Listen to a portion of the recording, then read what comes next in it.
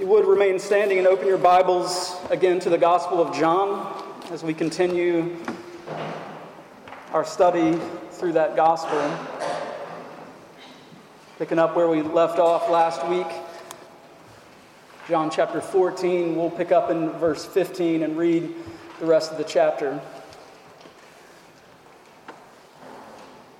The grass withers, the flower fades, but the word of the Lord abides forever.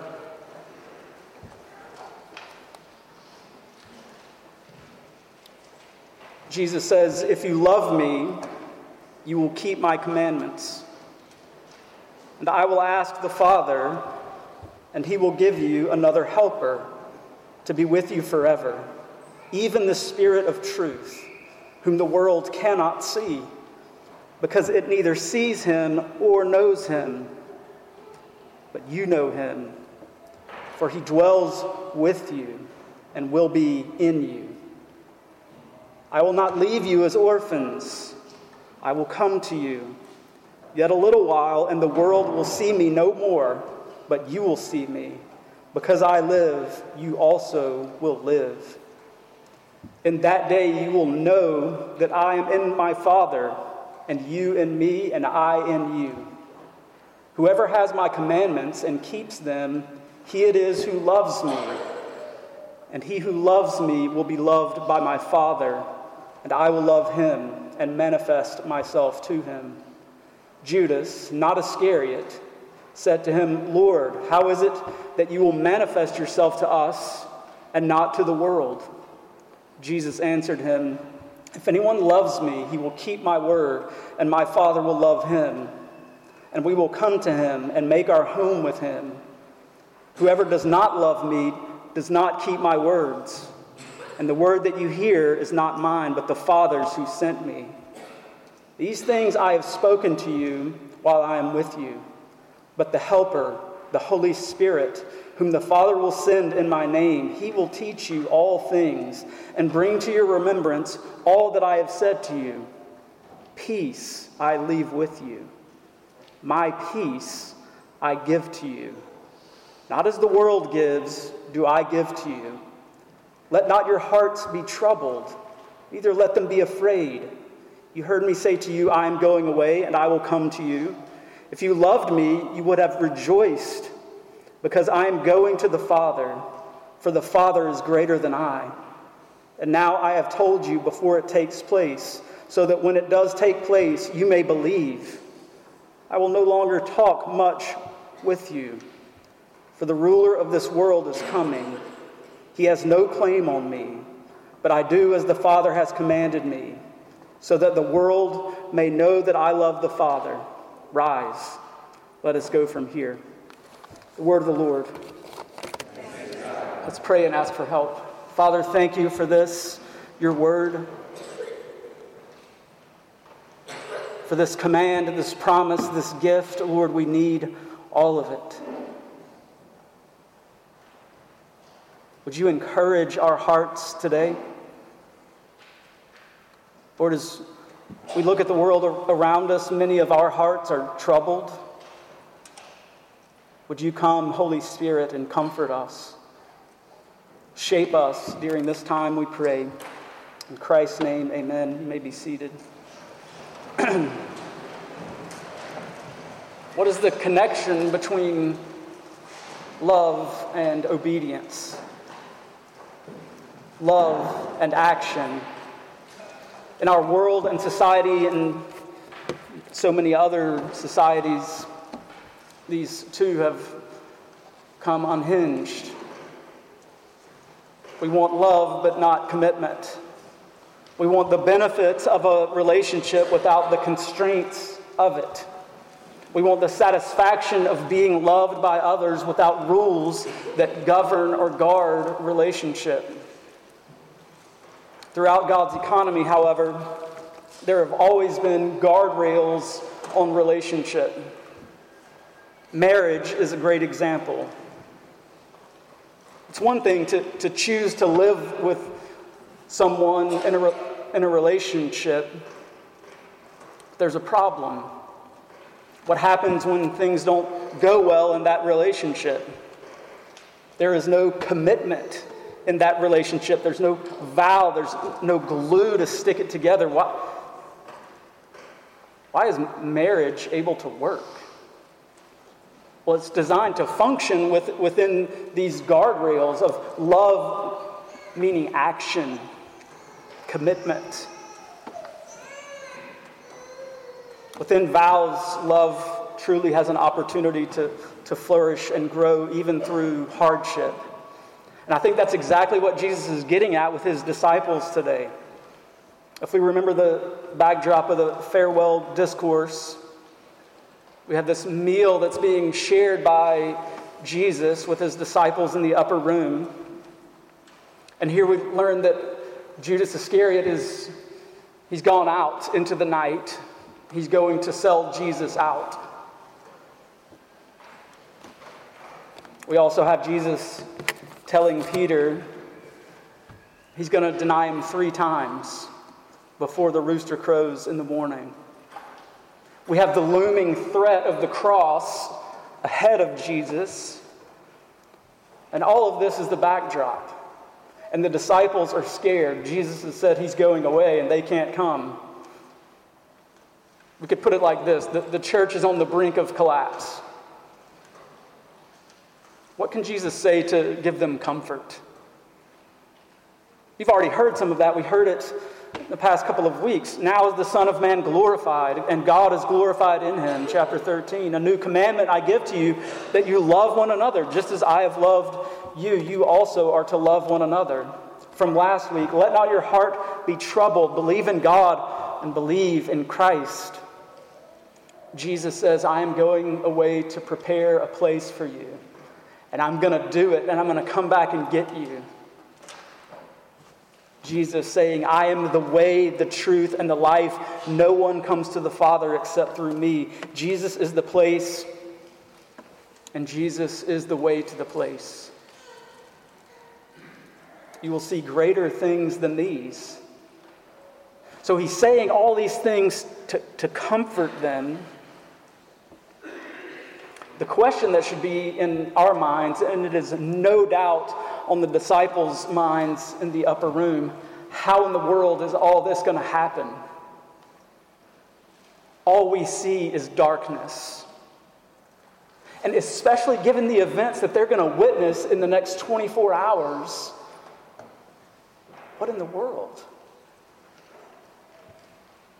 Jesus is going away. We have this mixed up group, this kind of hodgepodge of a group of his disciples gathered here, confused, scared. How is Jesus going to accomplish any of what he said? It doesn't look like any of it is going to work. I think this text today gives explanation. Jesus is coming into all of that and saying the power of the Holy Spirit is going to accomplish it. The Holy Spirit is going to indwell the people of God. We'll look at the passage today in 3 parts. The command, the promise, and the gift. First, the command. How will these greater things happen that Jesus has just told them about? How in the world are this mixed up group of scared disciples going to do greater things? Jesus here schools them in the fundamentals of discipleship. Loving Christ and the power of the Holy Spirit. Loving Christ and the power of the Holy Spirit. Look again at 15 through 17. If you love me, you will keep my commandments, and I will ask the Father, and he will give you another helper to be with you forever. Even the Spirit of truth, whom the world cannot receive because it neither sees him or knows him. You know him, for he dwells with you and will be in you. Here Jesus is expanding his commandment about love. Earlier, we heard him tell his disciples when he washed their feet, he's like, hey, you guys go out into the world and treat others like that. You love others like I have loved you. In the most sacrificial, possibly demeaning ways, that is the way that we are called to love others. Here, he's adding on to that. It's not just about our love for others. It's not just about the outward face. It's not just about what we accomplish for our neighbor. Discipleship is about loving Christ and obeying Him. There are a few points that we need to make here about love and obedience. The first is this: they are utterly tied together. Love does not cast out obedience, but it is the grounds for it. To obey Christ's commands means personal obedience to Jesus himself. This obedience is tied to love. Spurgeon says this, listen to this quote. There are some men for whom you would do anything. You will yield to their will. If such a person were to say to you, do this, you would do it without question. Perhaps he stands to you in the relation of a master and you are a willing servant. Perhaps he is a venerated friend, and because you esteem and love him, his word is law to you, end quote. That deeply resonated with me because it's true. Listen, if you know that you are utterly loved by someone and you hold this person in the highest possible esteem, you love them dearly, if they tell you to do something, what are you going to do? You're going to do it. Obedience in this context is rooted in love. Second, we learn that obedience to Christ is not first and foremost duty, but it's loving obedience. Obedience to Christ is not first and foremost duty, but loving obedience. Paul writes, if I give away all I have and deliver my body to be burned, but have not love, I what? I gain nothing. So if you do all this great stuff for Christ, but you do not love him, what does that say about your heart? If everything is duty, all the way up till giving your body over to be burned, but you don't love him, it doesn't matter. You have gained nothing. Jesus teaches time and time again that to live the best possible life is to live it in right relationship with himself. And we see this critique time and time again in the scriptures. You know, people are careful to tithe. In his day, even the mint and the cumin, even from their spice cabinet, they would tithe, but they neglected justice and mercy.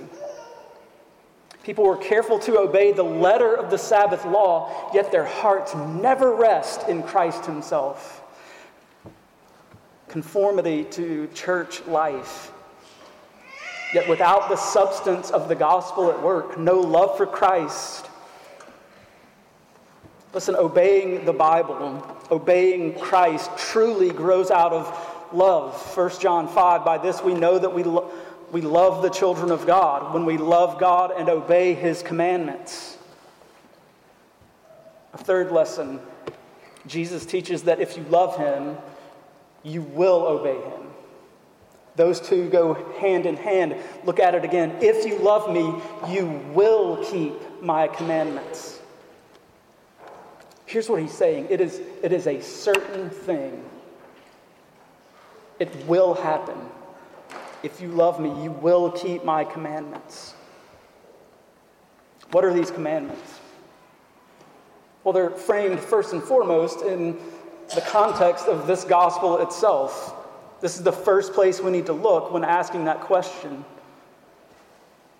Love for one another as Christ has loved us. Sacrificial love for others. That's a clear one that's in this context. That's what we do if we love Christ. However, if you do a thorough reading of John's gospel, there are commands to do things, but those are minimal. Far more abundant are commands to believe. Simple obedience, rooted in the work of Christ. Rise up, take your mat, and go. Drink of me, Jesus commanded the woman at the well. You are thirsty. You want something in life. Drink it. Drink of me. That is a command that is in John's gospel. Go, your son is well. Whoever believes in me, Jesus says, will not walk in the darkness. For God so loved the world that he gave his only Son, that whoever believes in him. All commands. Lazarus, come out. All of these are commands of Jesus. They all involve him giving life. And faith is the response of our heart. See the kindness of Jesus again and again and again. We can also back out as wide as we possibly want. The Old Testament, the moral law, the Ten Commandments. Jesus is the embodiment of all of that. You can't look at any command in the Scripture at all and say it's not from Jesus. All of it is his. All of it is given to us, his church. In short, loving Christ means living a life striving to conform to what the Word of God teaches. And first and foremost, that is a relationship with him. Believe that he is who he claims to be, knowing that he lived and died and rose again to save sinners like you and like me. The question comes, though, how? If you're like me, you look at that and you consider that and you're like, yeah, that's not possible. And that's why it ties immediately to the Holy Spirit, just like our Old Testament text that we read earlier. The transformation of Israel was not their good works. Jesus is saying, I'm not doing this for you because you're so good. I'm going to transform you from the inside out by giving you my Spirit. I am going to do it. And that's exactly where Jesus takes his disciples and us this morning. How are we to do this, Lord? The disciples are struggling with fear. And not just the disciples, but us today. We still struggle deeply with sin. We wrestle with our own selfishness, the world, the flesh, and the devil. If we struggle in sin, does that mean we don't love Christ? No, I don't think so. I think we're pointed here by Jesus to exactly what we need. We need the Spirit to be at work. Jesus responds to this question that had to be on the disciples' minds. Complete obedience? How? And he says the same thing that he gives to Nicodemus in chapter 3. Nicodemus, what you need is you need the wind to blow. Nicodemus is like, what? I need the wind to blow. And Jesus is referring to the Spirit of God at work in this. You need the wind to blow. You need the Holy Spirit. That's what you need. And that's exactly what you and I need. We need the Spirit of God to be at work. He says the Son will ask the Father to send a helper, one who is going to come alongside of us. He calls for the Spirit of truth. This great work of the triune God is focused in one direction, causing people like you and me to love Christ. Notice closely that verse 16 says, another helper. Another helper. You're like, wait a minute, are there two Holy Spirits? What's going on? No, the helper they have is with them in the room. It's Jesus himself. He is among them. He's abiding with his church, helping them. He's helping them through this rough night. Look, this had to be the most terrifying night of Jesus' whole life on earth. And he is ministering to others. He is helping them. And he says he's sending another helper to do those same things.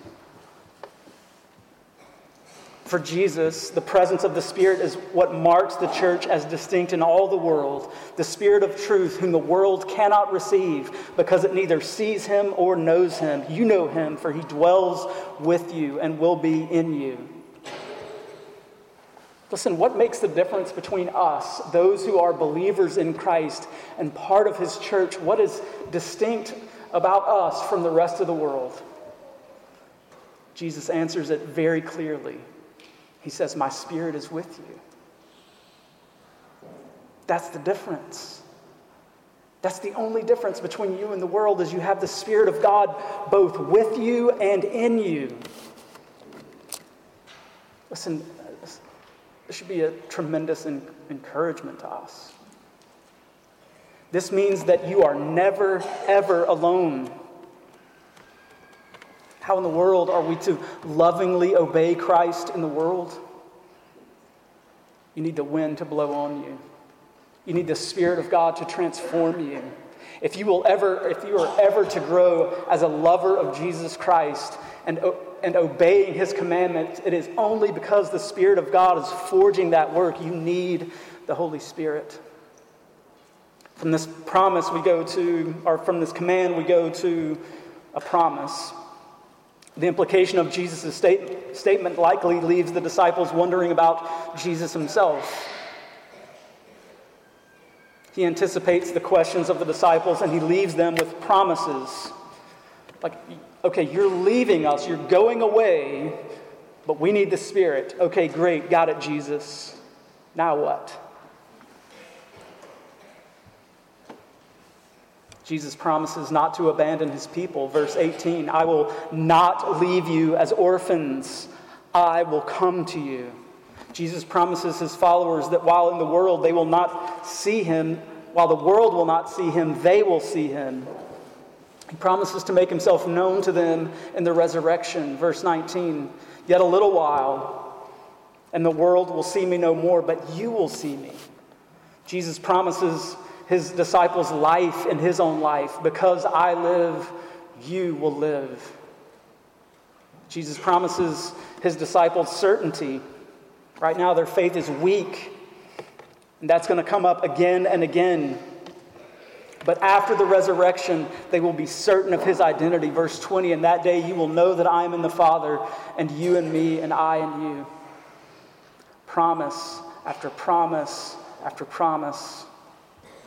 All of these promises are answered in the resurrection of Christ. They're not going to fully see until that happens. The resurrection is going to prove that he has not abandoned his people. In the resurrection, Jesus comes to his followers, and in the end, he will come again. In the present, his disciples and you and me only have life because Jesus is alive. That is exactly what he says. If you have life today, it is only because he is alive. When they meet the risen Christ, all the truths, all the promises that Jesus has been teaching them are going to come to bear. Because he lives, we live. Even when we were dead in our trespasses, he made us alive together with Christ. By grace, you have been saved. Listen, as believers, we are invited to live in light of these promises.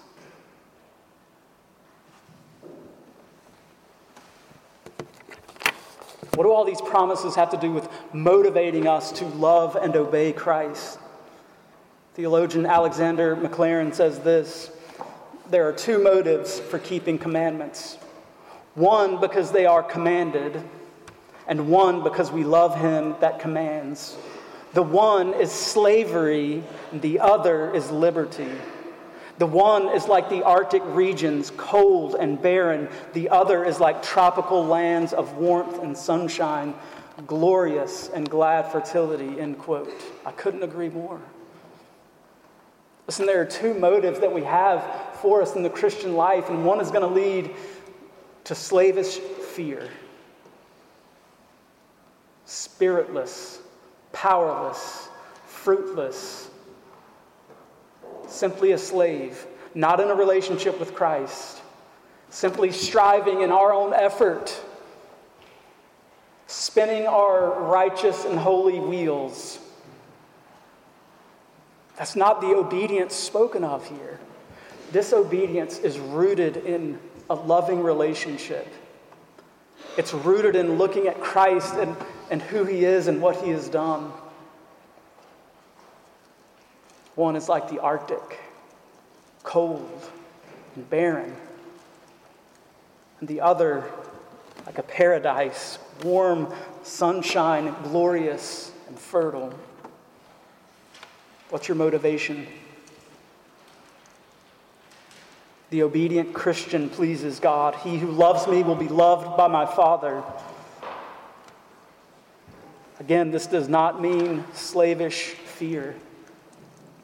This means that we have seen something.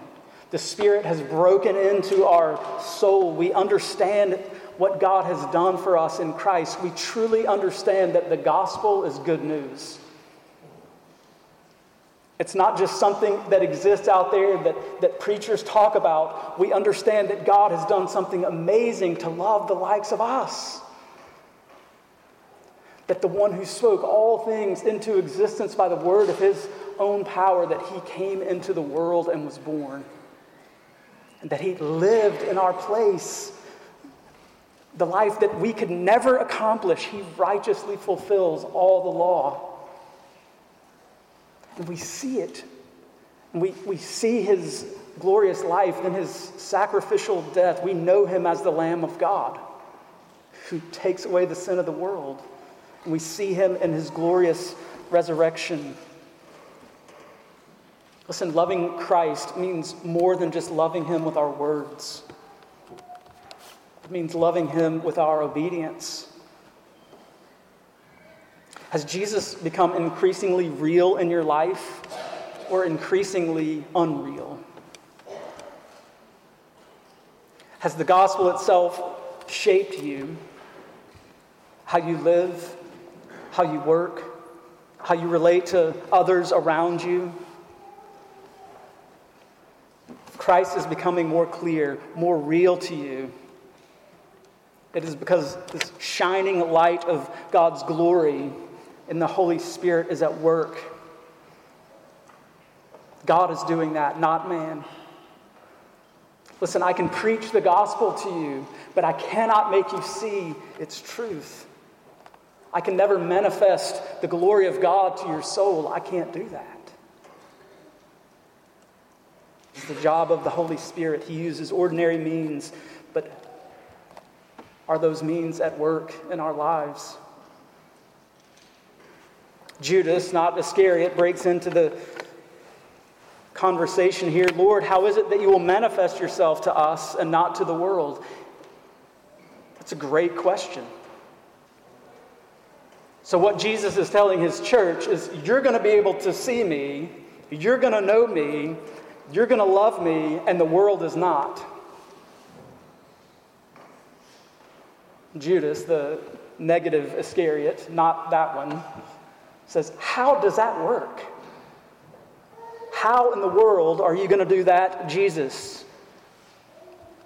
Jesus answered in 23 and 24, if anyone loves me, he will keep my word, and my Father will love him, and he will come to him and make our home with him. Whoever does not love me does not keep my words, and the word that you hear is not mine, but the Father's who sent me.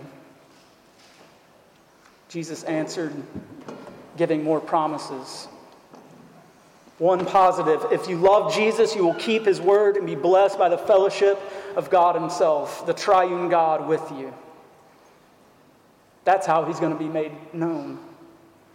Your love for him and his abiding in you. Jesus reveals himself only to those who love him. Love and knowledge go hand in hand. An individual cannot have one without the other. So do you know Jesus? That's one question. And then do you love him?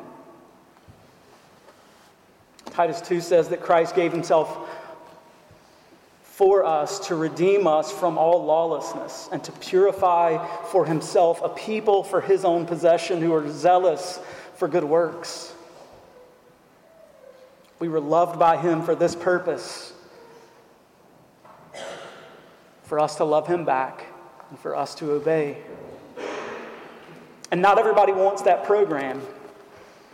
Not everybody wants the gospel. People each and every day want their own way. They want lawlessness. And that's why we have this second promise, and it's a negative. If you don't love Jesus, you won't obey, you don't want to live your life in conformity to him.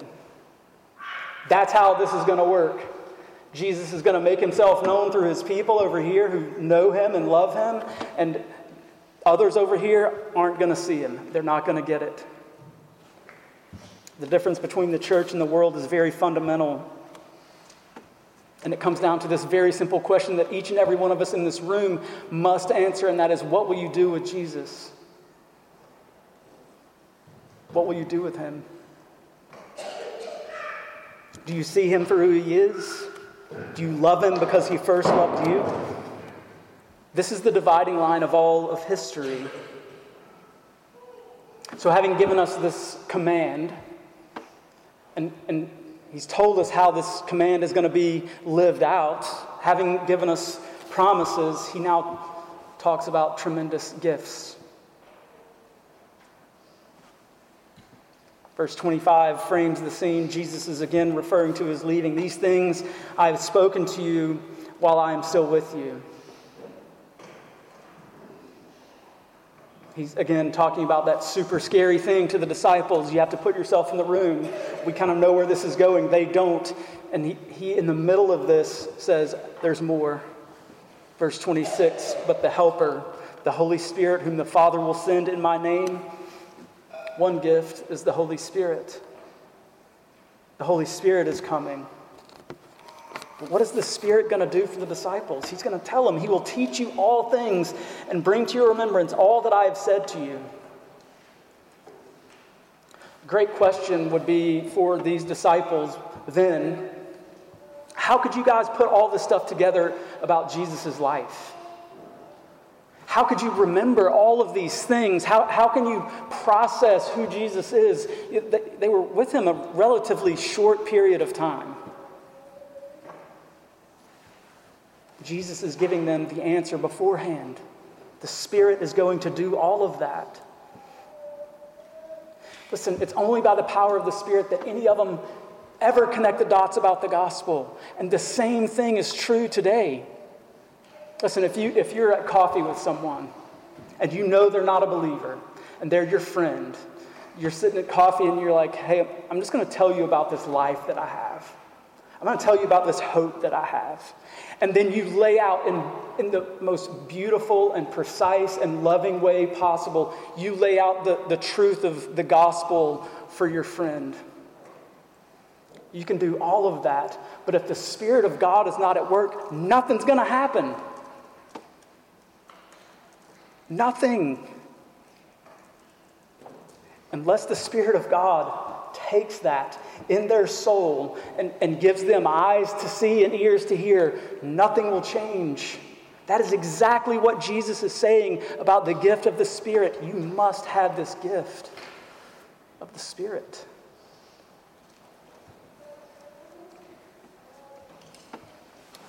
Another gift that the Spirit promises, that Jesus promises here, is peace. Look at verse 27. Peace I leave with you. My peace I give to you. Not as the world gives do I give to you. Let not your hearts be troubled. Neither let them be afraid. Here, this moment is tumultuous.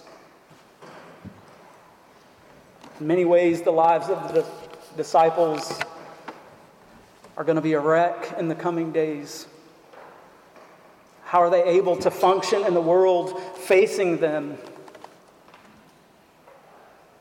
And how about us? How are we going to function in a world facing us? Sickness, disease, depression, anxiety, loneliness, fear about that thing that's coming up that we have no idea how that's going to turn out. Fear of something that we've done in our past that the consequences haven't dropped yet.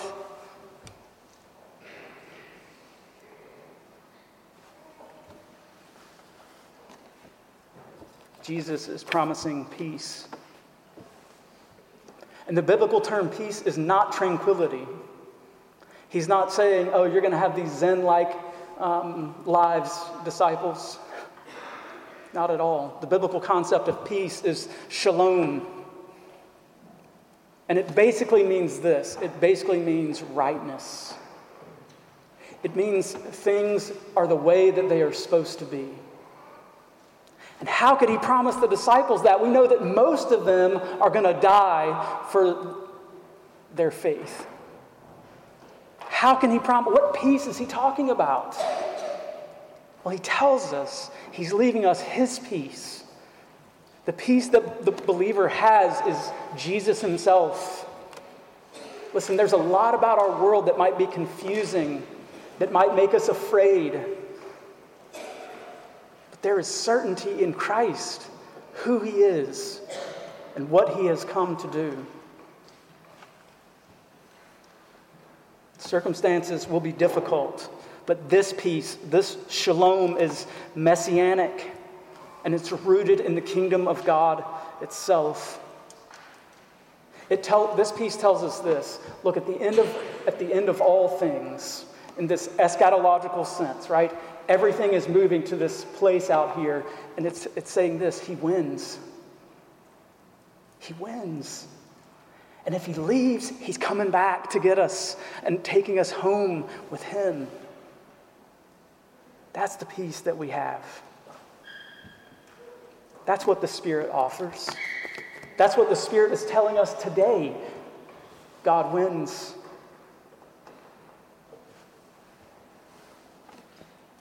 The world will one day be made right because of the ministry of Christ, the power of the Holy Spirit.